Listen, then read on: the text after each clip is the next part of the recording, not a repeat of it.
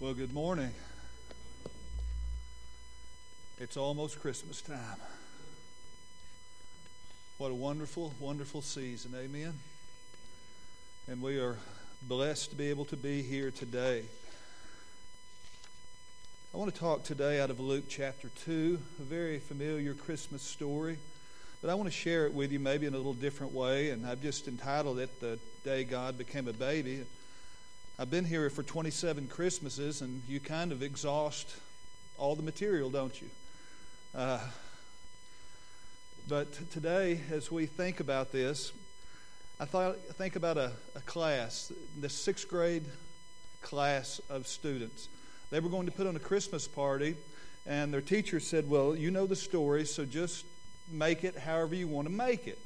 So they did, and 6 girls decided they wanted to be Mary. So there were 6 Marys. There were 2 Josephs. There was 1 child that wanted to be the donkey. And then there was 1 child that wanted to be the doctor. So the little child that was acting as the doctor went behind the veil and got the doll and came out and presented it to the 6 Marys and said, "You're blessed. It's a god." And I think about that, and, you know, there's a lot of great theology there. It's a God. He is a God. He is God. And today, as we read this story, I just want you to look at it afresh. But the point that I'm going to read the whole passage. But the one thing I want to really dwell on is the word pondered. So if you'd stand in honor of the reading of God's Word, we'll start in verse 1 and go down through verse 20. And it came to pass in those days that a decree went out from Caesar Augustus that all the world should be registered. This census first took place while Quirinius was governing Syria, so all went to be registered, everyone to his own city. Joseph also went up from Galilee out of the city of Nazareth into Judea to the city of David, which is called Bethlehem, because he was of the house and lineage of David, to be registered with Mary, his betrothed wife, who was with child. So it was that while they were there, the days were completed for her to be delivered. And she brought forth her firstborn son, and wrapped him in swaddling clothes, and laid him in a manger, because there was no room for them in the inn. Now there were in the same country shepherds living out in the fields, keeping watch over their flocks by night. And behold, an angel of the Lord stood before them, and the glory of the Lord shone around them, and they were greatly afraid. Then the angel said to them, "Do not be afraid, for behold, I bring you good tidings of great joy, which shall be to all people. For there is born to you this day in the city of David a Savior, who is Christ the Lord. And this will be a sign to you. You will find a babe wrapped in swaddling clothes, lying in a manger." And suddenly there was with the angel a multitude of the heavenly host, praising God and saying, "Glory to God in the highest, and on earth peace, goodwill toward men." So it was, when the angels had gone away from them into heaven, that the shepherds said to one another, "Let us now go to Bethlehem and see this thing that has come to pass, which the Lord has made known to us." And they came with haste and found Mary and Joseph and the babe lying in a manger. Now when they had seen him, they made known widely the saying which was told them concerning this child. And all those who heard it marveled at those things which were told them by the shepherd. But Mary kept all these things and pondered them in her heart. Then the shepherds returned, glorifying and praising God for all the things that they had heard and seen as it was told them. Let's pray. Heavenly Father, I thank you so much for this incredible story, this truth that we can place our hat upon and say, because of Christ's birth and because of his life, which was sinless, and because of his death, which was perfect, as a substitute for us, we can have a relationship with you. So, Lord, today I pray that you would help us to ponder the things that Mary pondered and to understand the depth of this story. In Jesus' name I pray, amen. You may be seated. I know you've heard the Christmas story all of your life, as I have, and we read the Christmas story every Christmas with our family when we're all together. But we're going to look at 2 topics today. The first thing we're going to look at is the miracles that Mary pondered. And then second, we're going to look at the message proclaimed. So let's look at the miracles that Mary pondered. Luke must have conducted an interview with Mary because he knew these intimate details. Now, I know the Holy Spirit inspired him to write, Luke to write. But inspired to write, we have Luke writing to a Roman hierarchy member, and he writes to Theophilus, and he tells him this important lesson as he reads this, and he reads also Luke. Theophilus undoubtedly was a believer in Christ. But in verse number 19, it tells us these things. Mary kept these things in her heart. She pondered these things in her heart. Now, the word pondered is a very interesting story in the original language. And Aristotle often used that word, and it's sunbalasu, which means to inspect every minute detail and go over it and over it and over it and over it again. And maybe you've done that with certain things in your life. You have reevaluated them. You have evaluated them, then reevaluated them, and reevaluated them, thinking through it, trying to figure out every single little thing. Now, I want to talk about 3 miraculous journeys that took place this night that I'm certain that Mary pondered on over and over again.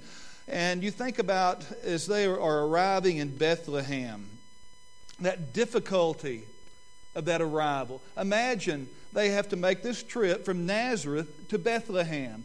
Now, they don't make it via automobile or Greyhound bus. They don't even make it by water. They make it on a donkey. Now, how many of you ladies have given birth? Just please raise your hand. Play along with me. A lot of you. How many of you men have given birth? I hope none. But you ladies who have given birth know how painful the process is, how uncomfortable you get toward that last trimester. And then imagine as you're toward that last few weeks and days, all you want to do is have that child out of your body because you are uncomfortable. Now place yourself on a donkey 3 to 4 days before you deliver that child, and you have to make an 80-mile trip, and a donkey through these rough terrain goes at about 2 miles per hour, so that would mean that you are on the back of that donkey for 40 hours. How many of you ladies can say, ugh? Yeah. I mean, that would be treacherous, not only trying to keep that child inside of you, but also there were thieves and there were murderers. They were robbers out there, and they're making their way not because they desired to, but because they are forced to. And I am sure she pondered that over and over and over and over and over again.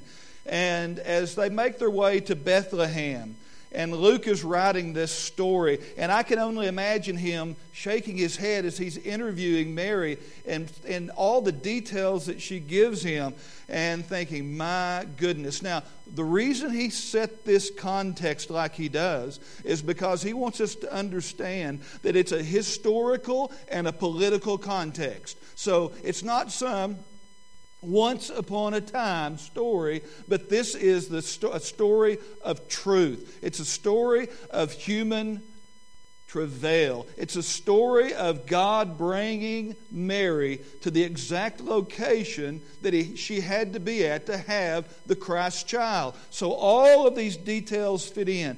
And I'm sure when Mary and Joseph heard they had to go for a census, they were not too happy. I mean, giving birth is not easy normally, but under these conditions, it is much worse. And Caesar Augustus makes this decree that you have to go to your hometown and be registered. Now, I'm sure that Caesar Augustus felt like that he was in charge. And he was the first Augustus, or first one to be called Caesar Augustus, because Augustus is a unique name, and it means that you are a god. And imagine that. He thinks he's a god, but the real God is coming in human form right under his very nose. And I can only imagine that trip. And I can only imagine Caesar Augustus thinking he controls all things. But you know what? The king's heart is in the hand of the master. And the master is the Lord God himself. And Mary and Joseph make their way to Bethlehem. The prophecy that had been given 700 years prior to this was given to Isaiah. And then in Micah 5:2 we have these words, "But you, Bethlehem Ephratah, though you are little among the thousands of Judah, yet out of you shall come to me one to be the ruler of Israel, who's going forth," or from old, "from everlasting." In other words, you will be born in Bethlehem. So Mary and Joseph had to make this incredible journey there, and they did so. Now, Augustus, think about him. He wanted to be a god, but God was becoming a man. What a contrast. Now, second thing I want to share with you. When they got there was no vacancy. Now, you think, well, surely there were a lot of inns. No, Bethlehem was such an isolated, remote town. It was so tiny, there was probably one inn. And when you think of an inn, you don't think of the Hampton. You think of pretty rough conditions. And that's what they are headed toward. And instead, the innkeeper says, well, I don't have any room, but there's not a barn because there wasn't wood in the area for them to build barns. But there were caves.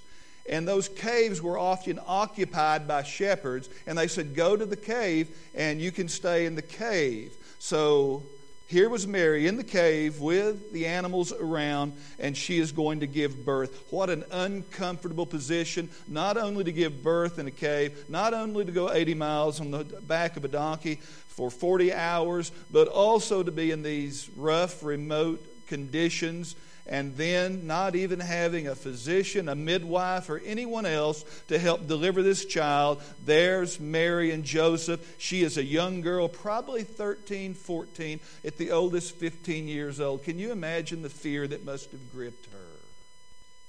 And there she is. The firstborn comes in these humble conditions. But I want to secondly talk about the quiet arrival of God, because I'm certain that Mary must have pondered that as well and thought about, the angel came to me and told me I was going to carry the Christ child, and the angel came to Joseph and said, don't put her away. But here, now, and the Bible teaches us some incredible truths. The archangel is going to come. When Jesus comes again, the archangel is going to give a shout, and the trumpet of the archangel will sound when Jesus comes a second time. But the first time, it was a quiet entrance. In silence of a starlit night, the Son of God is born to the Virgin Mary. And the first time that Jesus cried when he was born, that was the first time that humanity had heard God speak in human lips and spoke to us. This journey of 80 miles was nothing compared to the journey that God took from heaven all the way to earth, traveling through space and time to enter into Mary's womb and took on our likeness. The Bible tells us in 2 Corinthians 8:9, for you know the grace of our Lord Jesus Christ, that though he was rich, yet for your sakes he became poor, that you through his poverty might become rich. You know, the reason that Jesus was born in these humble circumstances was for us. He didn't just come for the rich, the mighty. He didn't just come for those who consider themselves somebody. He came for us all. But a mile from where Jesus was born, the tallest hill in the area, that's where Herod the Great had his great Herodium. And that great Herodium was lit up. There were 200 polished ivory marble stairs leading to these towers, and it showed the wealth and the grandeur of his creation, because he was a genius when it came to architectural issues.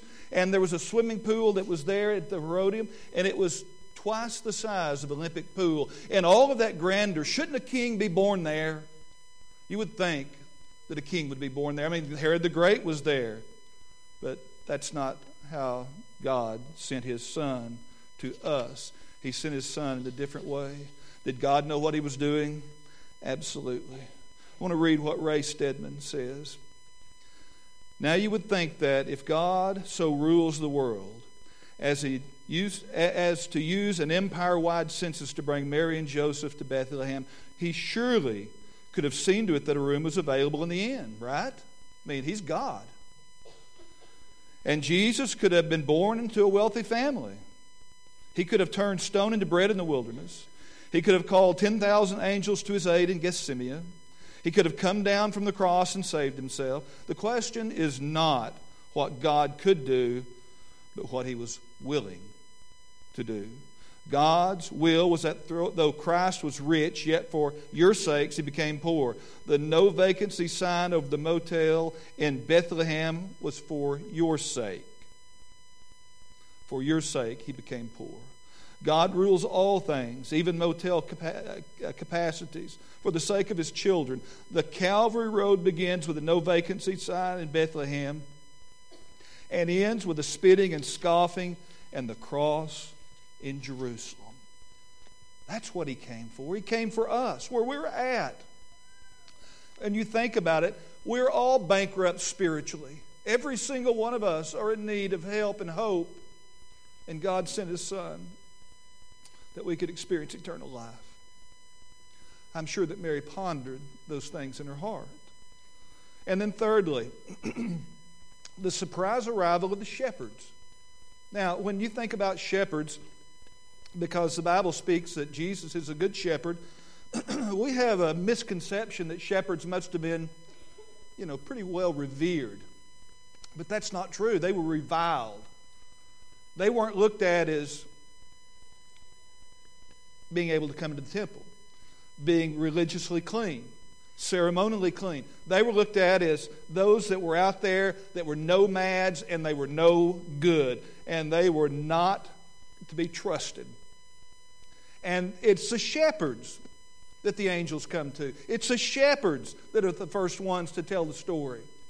That tells me that God will use any of us. And He wants to use us. Regardless of where we're at, regardless of what we've done, regardless of where we have been. So Mary pondered the shepherds also. But the message that God proclaimed wasn't just for the shepherds, it's for us as well.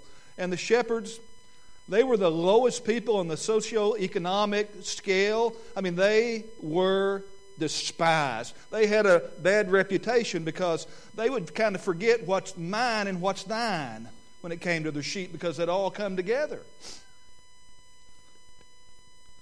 They couldn't give a testimony in a Jewish court of law. They were outcast. But the angel came to these men, shepherds of sheep, who were going to hear the story of the baby in the manger. And think about it like this. They were shepherds of sheep. And John chapter 1 verse 29 says, John saw Jesus coming toward him and said, "Behold, the Lamb of God who takes away the sin of the world." The great shepherd is also the Lamb. And He takes away our sins and gives us hope. The good news is for all of us, even outcasts like shepherds. Second, you don't have to be afraid. Verse 10. You don't have to be afraid. The angel said to them, "Do not be afraid, for I bring you good tidings of great joy, which is to all people." Aren't you glad it says that? You don't have to be afraid. I mean, there's so much to be fearful of in our world today. And unfortunately, fear consumes so many. Fear is one of the biggest problems we face today. I mean, we fear what Russia might do with nuclear weapons. We fear in our cities, in our small towns. I watched on the news the other day as a man in New York City was hit in the back of the head walking down the street. I saw another person pushed in the subway in front of a train. Life was taken. I hear every day about the murders in Chicago, but also in Little Rock, the highest rate of murders, homicides ever. That's close to home. There's places you don't go. I remember telling one of my friends, Josh and I, it was his senior year, and we were going on a golf date for the week, and we had all these places set up, and we were playing at with my father-in-law and John at the Air Force Base, and he drove back to Salem. And I told Josh, I said, "Now, Josh, we're playing an expensive course tomorrow, and we're on a budget, so we're going to have to stay at a cheap place." He said, "Okay, Dad." So we pulled into the Masters Inn. When I came in the door, I knew that we had made a mistake because there was a couch there, and there was guys, they had 12-pack of beer, and they were just sitting on the couch drinking beer. I thought, this could be rough. But I went up, and he said, "Let's go, Dad, let's go." I said, "No, let's check it out." I said, "If the room's clean, we'll stay." We got up, the room was clean, so we did stay. Like $29. I came back, and Carol Folks was asking me, he said, "Well, where'd you stay in Little Rock?" And I said, "The Masters Inn." He said, "What?" He said, "There's a mugging or a killing there almost weekly. What were you thinking?" I said, "Well, I was trying to be frugal." He said, "Well, you're being foolish." So, you don't have to be afraid. And luckily, we were dumb enough not to really be too afraid. But God says, don't be afraid. Now, Jesus also tells us, "I have become like you so you can know me." Verse 11. "There is born to you this day in the city of David a Savior who is Christ the Lord." Now, notice the language. In another translation, it said, "A Savior has been born to you." That means each one of us, a Savior has been born for each one of us. This is God's way of letting us know that He has sent His Son directly for us, that we can have a personal relationship with Him. And then the angel calls Jesus Christ, which we know is Messiah. And he also calls Him Lord, which we know is Master. And in John chapter 1, verse 14, the Word became flesh and dwelt among us. We beheld His glory, the glory as of the only begotten of the Father, full of grace and truth. He became one of us to reach us. I want to read what A.W. Tozer says. He says, "If our greatest need had been information, God would have sent an educator. If our greatest need had been technology, God would have sent us a scientist. If our greatest need had been money, God would have sent us an economist.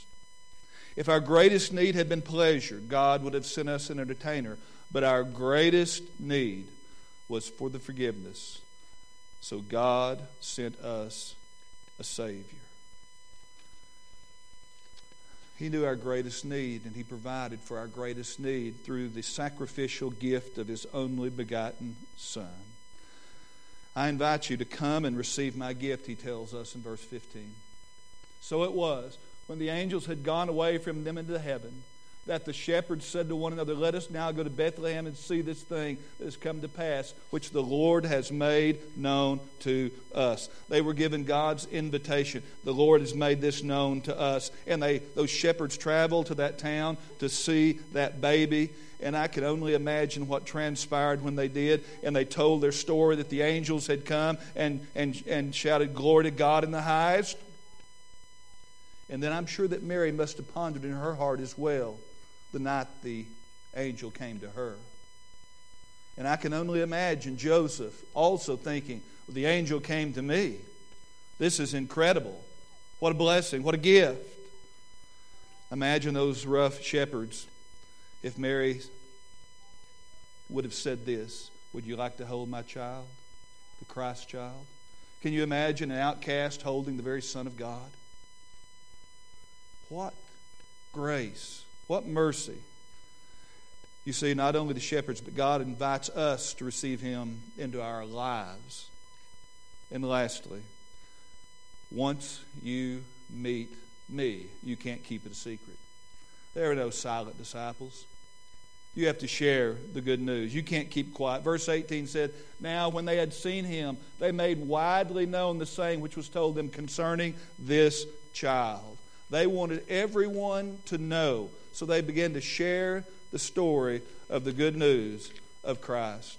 I don't know if you've ever read Bret Hart's short story about the luck of Roaring Camp. Roaring Camp was one of the roughest mining communities there were in the Old West. There were more murders, fights, all kinds of terrible things. It was occupied by terrible men, with the exception of one woman, and that one woman was Cherokee Sal. And Cherokee Sal was pregnant and was giving birth to a baby, and she died in childbirth. So all you had was these rough miners there with this little baby. So they took the little baby and put it in this old rough box with rags. But when they looked at the baby, they said, "We've got to do better than this." So they sent one of their men all the way to San Francisco to get a crib. And they brought the crib back, and they put the baby in the crib, but they still had the rags, and it still didn't look right. So they sent another man, and he got silk, and he brought it back and put it in the crib. And then they began to realize this little room that the baby was in was dirty, and the windows couldn't be seen out of. So they began to clean the room, and they began to wash the windows. And then they realized it needed painting, so they began to paint this little room. And then they took the baby, and they looked at their hands, and their hands were so dirty that they knew they needed to clean up. And then they realized that they couldn't be drinking and fighting all night because it'd keep the baby awake. So this roaring camp became a deafening silence. And then they would take the baby and put the baby in front of the mine so they could come out and look at the little baby. And then they noticed how dirty it was around there, so they began to plant flowers.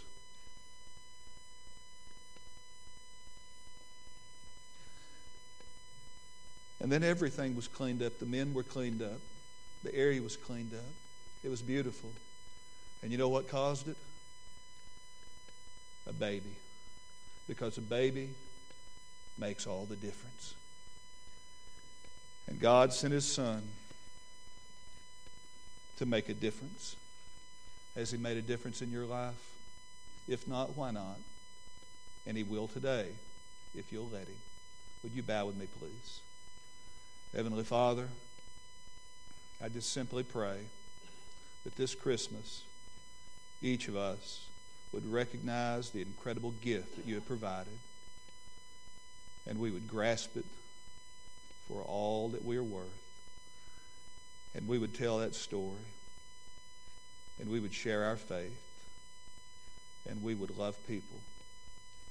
And I know, Father, You want to make a difference in our lives, that we can make a difference in the lives of others. So do a work through us for Your glory and Your honor. In Jesus' name I pray. Amen. Stand and come as you have needs.